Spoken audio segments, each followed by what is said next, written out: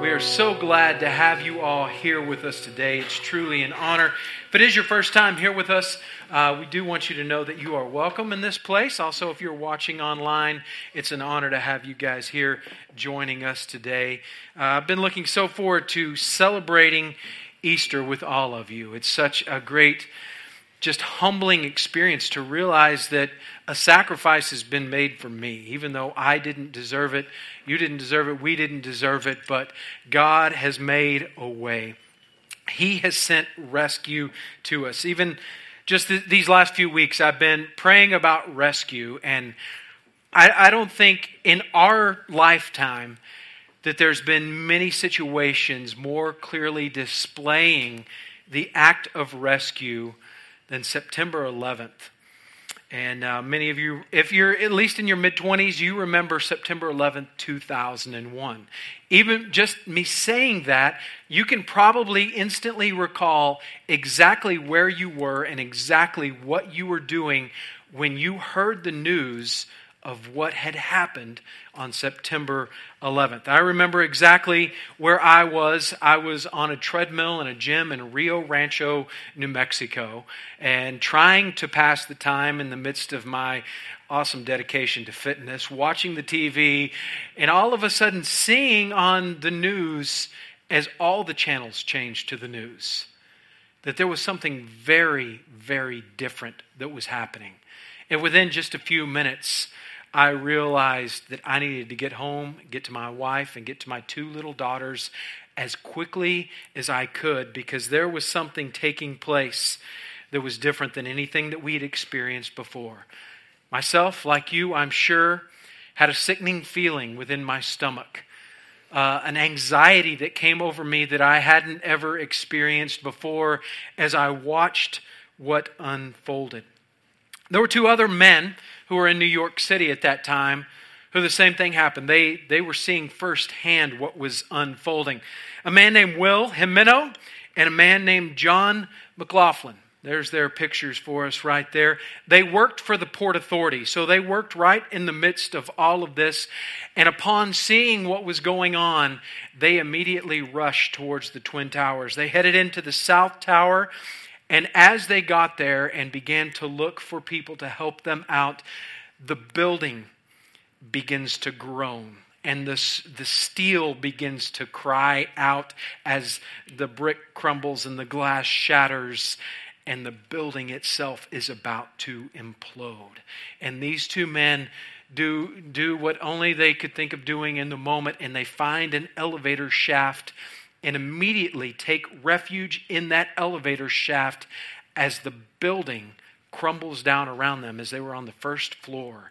And they are now entombed, encapsulated within this elevator shaft. They would spend the next 9 hours there.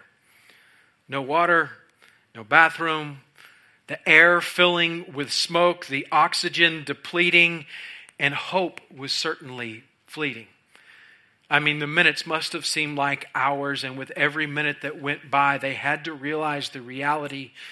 They may never leave that elevator shaft that they were in. Well, while you and I were glued to our TVs, while we were saying prayers and hugging our loved ones and tears running down our face, there was an accountant in Connecticut named Dave Carnes. We've got his picture here as well. He was watching this unfold at his office, and he immediately ran in and told his boss, "I don't know when I'll be back." And he left, and the first stop that he made was to his barber, so he could go get that military haircut that you see there. And then he immediately ran home and grabbed his fatigues, as he's been recently retired from the Marines. And then he drove at 120 miles an hour as fast as he could to New York City with the hopes that his clout could get him in with his uniform and with his military haircut. And sure enough, it did. His 23 years experience in the Marines got him in. He was able to quickly find another Marine who was doing the same thing. And Dave and the other Marine immediately began walking around Ground Zero, sifting through the rubble, listening and looking and searching for any sign of life that they could hear. After hours and hours, they heard a faint. It was a clanging of metal. They dug through the rubble to make their way to this metal as quickly as they could. And when they finally got through the rubble, there were two men, Will and Dave. Will and Dave would be two of 20 people who were rescued out of that rubble, out of 2,700 people. Dave pursued the muffled yells until he finally was able to dig through to that elevator shaft and made his way to Will and John. Dave right there. He stepped out of his accountant suit. He stepped out of his office and into rescue fatigues and immediately went into action for people who could not save themselves. Because of that, Will and John were rescued. Here's a picture of them after they were rescued. Now, we can remember that clearly if we're old enough to remember it. And years have gone by and it's still fresh. But here's the truth I want you to understand today, and I don't have to do much convincing to get you to understand this.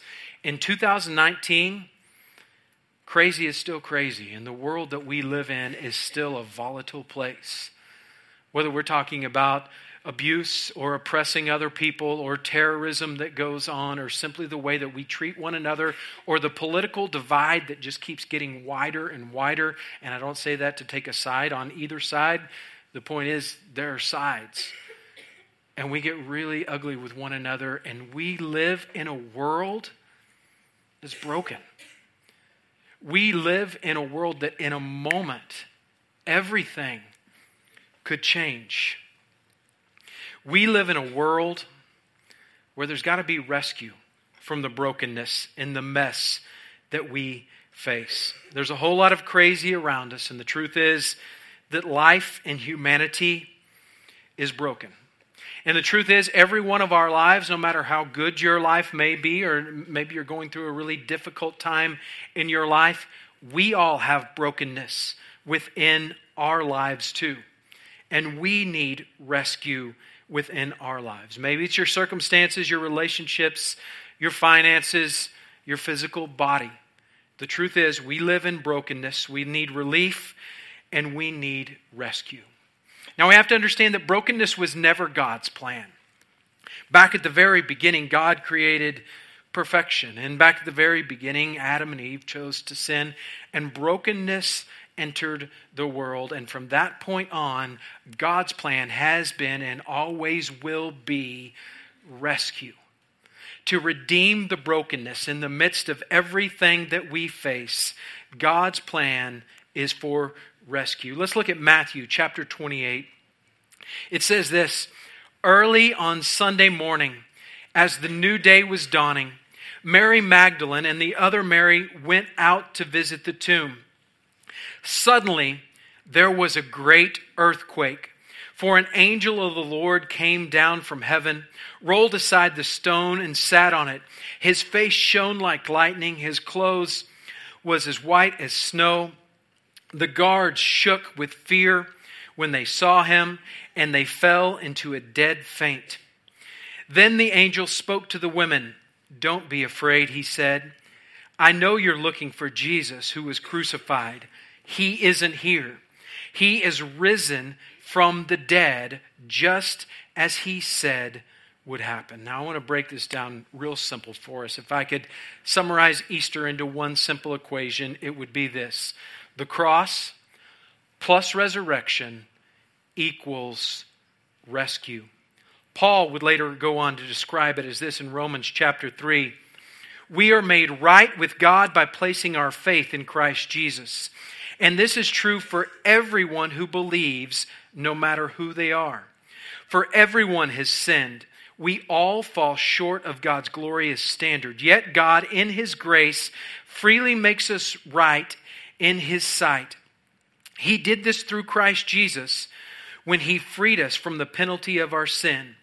For God presented Jesus as a sacrifice for our sin. People are made right with God when they believe that Jesus Christ sacrificed his life, shedding his blood. This sacrifice shows that God was being fair when he held back and did not punish those who sinned in times past. For he was looking ahead and included them in what he would do in this present time. God did this to demonstrate his righteousness, for he himself is fair and just, and he makes sinners right in the sight when they believe in Jesus. God sent Jesus to do for us what we could not do for ourselves, because every one of us live with this brokenness inside of us that we cannot fix. And the truth is, what we remember on Easter is we celebrate he sent Jesus, and because of the cross and the resurrection, he sends us rescue. Now, it has to be the cross and the resurrection. Obviously, if it just stopped on the cross and there was no resurrection, he was just a good teacher. He was just a good man who gave his life selflessly. But if Jesus rose from the dead, then that brings all of our lives to account. And we have to answer the question and look at our own lives. If Jesus was crucified and rose from the dead, what does that mean? And the good news is, it means that there is rescue for our lives. Even non-Christian historians from the first century will tell you how culture changed. Josephus was one of these writers, and he writes about how there was this group of people who believed in the Messiah, and this man was killed, and an entire community, an entire culture was changed because they believed that he rose from the dead. At times in my life, as I've had the opportunity to share with people how Christ has changed my life, how he has genuinely transformed me from the inside out, as I've been able to share that with people and I talk about how he has saved me, how he has rescued me, honestly, I usually get one of two responses. Either the first response is, hey, I'm Catholic, so it's like a get out of jail free card, right? So they don't want to talk about it. Or the other response, and a lot of times, even if they're Catholic, we talk about this too. Saved from what? Rescued from what? And that's a very good question, because there's the obvious spiritual connotation that you're going to get from a pastor. You're saved from your sin, the sinfulness within our lives. But the truth is, it's bigger than that. Because he was resurrected from the dead, Jesus rescues us in every part of our lives. Our physical bodies, our mental health, every part of our lives, our emotions and our relationship, he can redeem it all. He gives us a new identity. He takes us from death and gives us life. On Easter, on Resurrection Weekend, spoiler alert here. You knew what I was going to talk about, right? I mean, here's Jesus. He's risen from the dead. He comes out of the grave. He conquers death and sin. Because he is risen again, he can conquer all of the struggles that we face. That is the rescue that Jesus offers us. And I just want to challenge you not to put yourself in a place where you say, oh, yeah, but this is just my own issue, right? Jesus came to help you even with your own issues. Everything that you face. And you may not even be a believer here today. Somebody talked you into coming to church today, or you came because it was Easter and Grandma said we're going to church, and if you're eating ham at my house, you're going to church. I don't believe that any of you are here by an accident today. Here's what I believe. For every single one of you, whether you come to church every week, or you come to church every once in a while, or you're a CEO of the church, Christmas, Easter only, you show up, or you never come to church, the rescue of Jesus is for you. Because everything that you face, everything that goes on within you, the brokenness of the world, the brokenness of your mind, the brokenness of your life and your relationships, that is the rescue of Jesus. All of the junk in my life, oftentimes, honestly, is a result of me. But even though it's a result of me and my own poor choices, that is the grace and the mercy of God that meets us right where we're at. And God says, I know it's your poor choice, but I have come to rescue and to redeem. Sometimes it's easy to see how everybody else needs to be rescued, right? Sometimes it's hard to see it in ourselves, right? If you're at the beach, you get to go away for the weekend, you go down to Port A, and you see everything in your power to make sure that child is rescued. You're going to scream, you're going to yell, you're going to run out there, you're going to get everybody you can to get that child out. What is hard to see, if you've ever been to the beach and you wander out there and the waves are gently rolling, you turn around and look, and where you started at is way down the beach. And you don't realize that you yourself have drifted away. Sometimes it's easy to see that those around us need rescue. But what I want to assure you of today, every one of us, even if you come to church every single week, we need the rescue that Easter, that the resurrection offers us, even when it's not so obvious.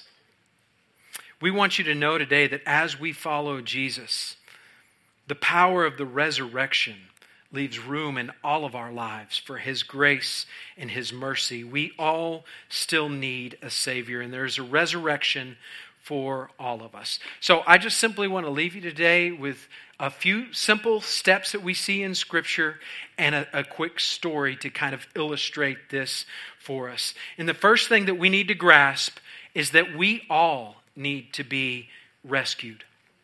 Can you imagine Will and John from 9/11? They're stuck in that elevator shaft and they hear somebody coming. Hello, hello, is anybody out there?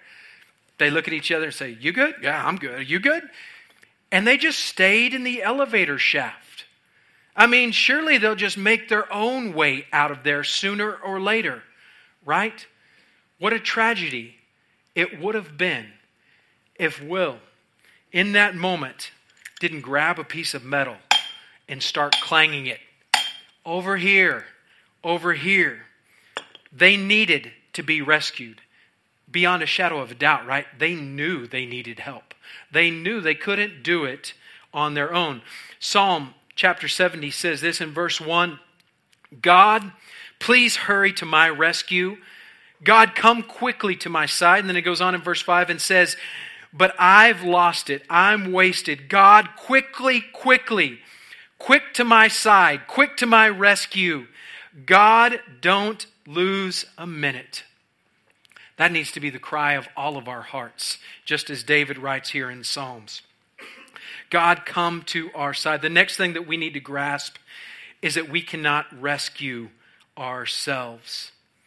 The best of you rule followers in the room, those of you who don't ever cross the solid line in traffic, you follow every rule to a T, you still cannot rescue yourselves.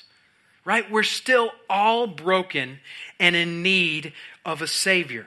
And even if we try to follow all the rules, what happens is, like the Pharisees in Scripture, we end up missing the point altogether in the relationship that God offers us. Psalm 49 says this, really, there is no such thing as self-rescue, pulling yourself up by your bootstraps.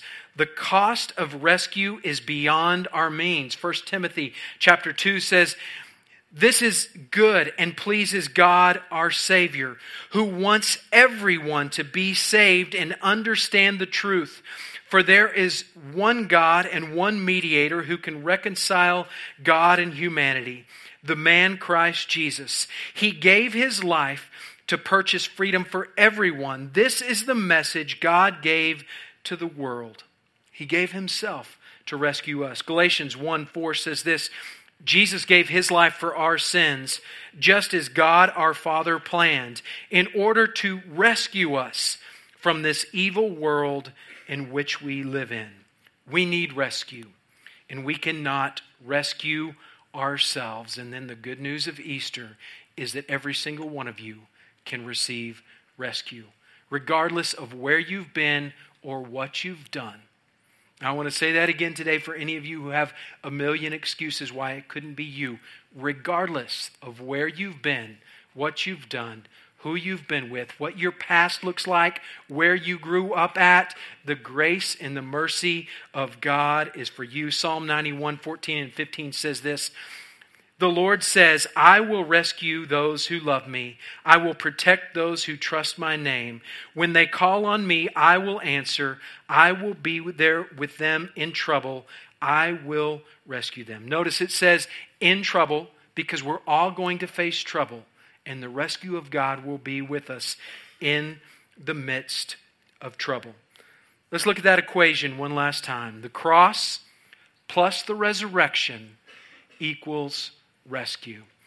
I've got a friend, many of you know him here, but his life so vividly portrays this, how he met the cross. And because of the resurrection, he found rescue. I'm going to invite Al Hasler to come up and share his story with us today. Thank you, Adam. I really love this message because I know we all need rescue. I think every one of us has experienced that feeling where you get to some point in your life and you just kind of feel stuck. And what the culture, what the world says is, well, just try harder. Come on, try this program, try that program. And you just feel like, I'm exhausted from trying harder. And the question is, what is it that gets us to that point where we feel stuck, where we need rescue? Is it something our parents did to us? Is it something, some choices we made? Is it just life circumstances? And I'm going to tell you a little bit about my story, and the short version is it was all of those, I think, that led to me getting to that point in life. I grew up in a very poor home. There was my mother and my father and my two sisters and I, 5 people in a single wide trailer. And that's 10 feet wide by 55 feet long, so 5 of us in 550 square feet. And that wouldn't have been so bad if my father hadn't been an alcoholic and a very mean and angry man who used to, as they say in Texas, beat the tar out of me, okay?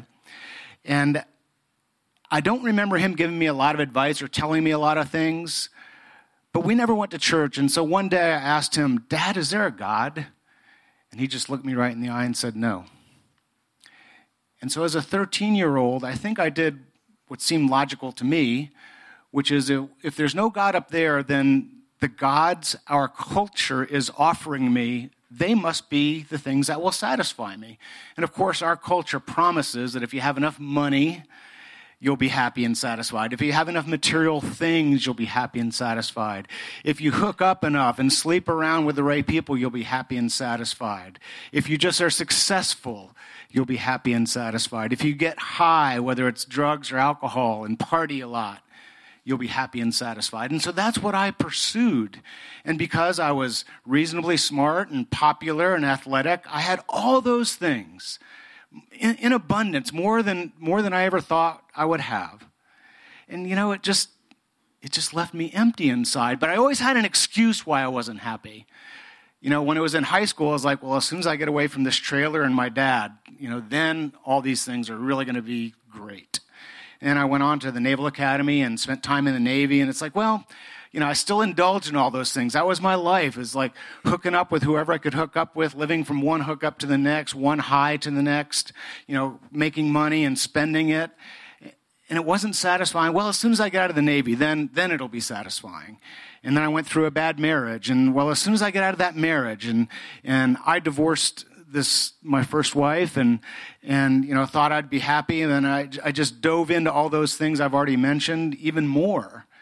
Still no satisfaction. So I went to law school and not happy there. Same cycle, same kind of things I was doing, and it was like, well, as soon as I get out of law school, it's a lot of work here. Then I'm going to be happy and satisfied. And I met Jan, and we fell in love and got married, and please understand, these were dark and bitter years, and that same lifestyle kept going even though I was married, just from one hookup to the next and from one getting high to the next and trying to make a marriage work. And you can imagine with that kind of lifestyle, you really can't keep a marriage. You can't sustain a marriage. And so I told Jan, I'm leaving you, and I moved out. And just a couple of days later, someone told me, we just heard that Jan gave her life to Christ, that she'd become a Christian. And I had to find out about that. So we had lunch together, and I immediately saw that she had a peace and a contentment that I'd never seen in her before.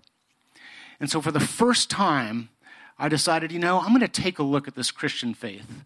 I thought I was too smart to be a Christian. I didn't want to be a Christian. I thought they were a bunch of losers and, praise the Lord, and I didn't want to be that guy. But I was willing to take a look because of what I saw in Jan. And so I started reading the Bible. I started reading the gospel accounts, the historical accounts of the life of Jesus. And what emerged off the pages was this man who was the wisest man that I had ever heard. And loving and kind, but strong. And I was immediately drawn to him. And his followers were writing these historical accounts, and they said that Jesus willingly died for me to pay my debt. I knew I'd done a lot of bad things. I'd hurt a lot of people. I'd done some horrible things in my life. And that Jesus willingly went to the cross to pay my debt for all those wrong things. And I wanted to believe it. But something inside of me is like, well, how do I know it's the truth? How can I be sure that these guys who were Jesus' followers didn't just make this stuff up after he died, just to sort of, make themselves feel better? Well, let's make up a story. We followed this guy who was a fraud. Let's make up this story that he, rose from the dead. And I was reading one night, and I got to the point in the historical accounts. It was the night before his crucifixion, and he was in the Garden of Gethsemane. And his 12 guys were there, his closest friends. And the Roman soldiers came to take Jesus. And those 12 guys fled like a bunch of cowards. And they wrote that down. I'm a trial lawyer. I've had a lot of guys lie to me in court and on cross-examination. But every single time, they lied to me to make themselves look good. No one lies to make themselves look better. I mean, everyone lies to make themselves look better. They never lie in a way that would make themselves look bad. And so for those guys to write that they deserted their friend in a time of need to make themselves out as cowards, I realize the only reason they would have done that is because they were totally committed to the truth. And if they were committed to the truth, when they wrote that they deserted Jesus, then they were telling the truth just a couple of pages later when they said that he rose from the dead.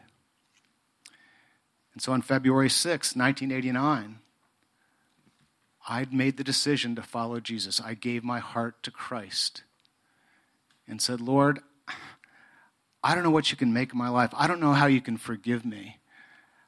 I don't know where this is going to go.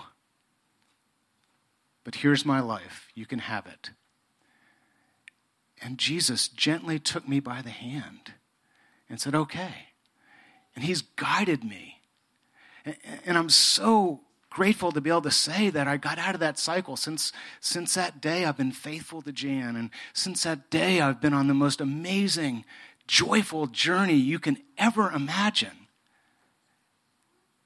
Because that is the business that Jesus is in.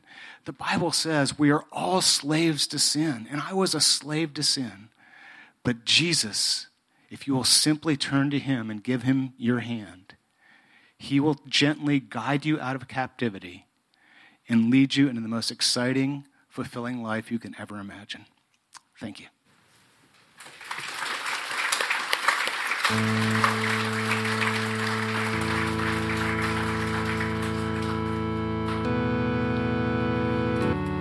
In the spirit of celebrating this morning, would you stand and let's worship and sing this out. Let's declare this morning.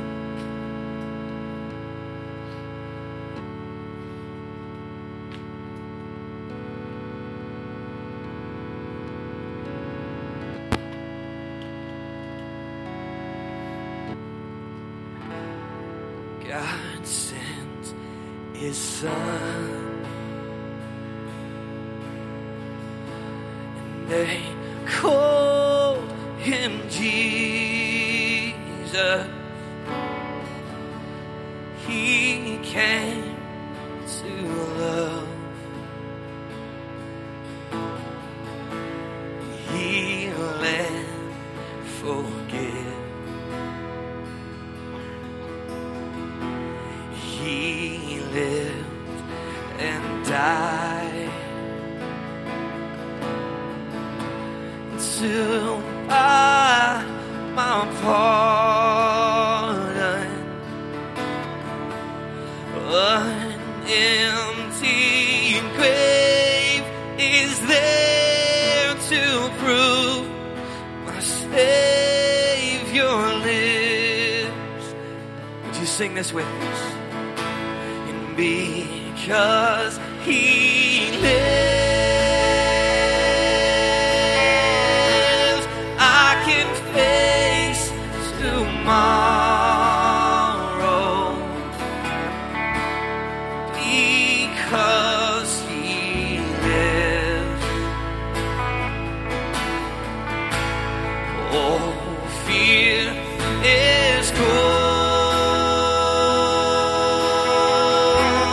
Because I know He holds the future. Life is worth the living just because He lives. And then one day I'll cross that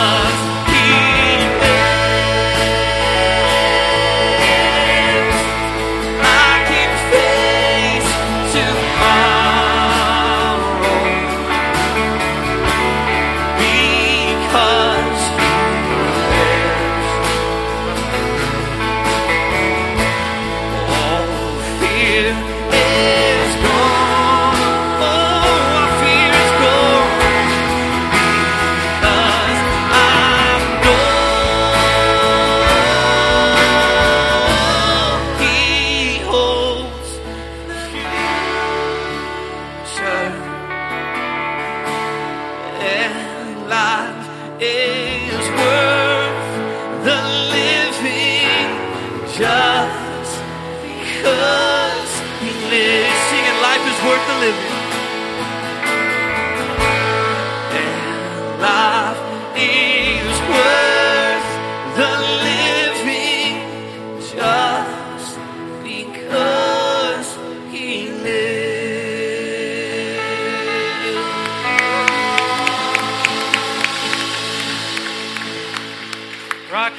my prayer is that every one of our prayers every day would be a cry out to God. Rescue me, God, in the midst of my job, my school, my circumstances, my finances, my salvation, God. Over here, rescue me. Would you pray with me as we close the service? Dear Heavenly Father, thank you for sending Jesus to take our place. That as he took those nails, Father, as he was enclosed in the tomb, he became our rescue. Father, we're just going to take 30 seconds. And Lord, I pray that you would hear from all of us as we ask you to rescue us right where we're at. Would you just, in your own words, out of your own heart, would you just spend a moment with God?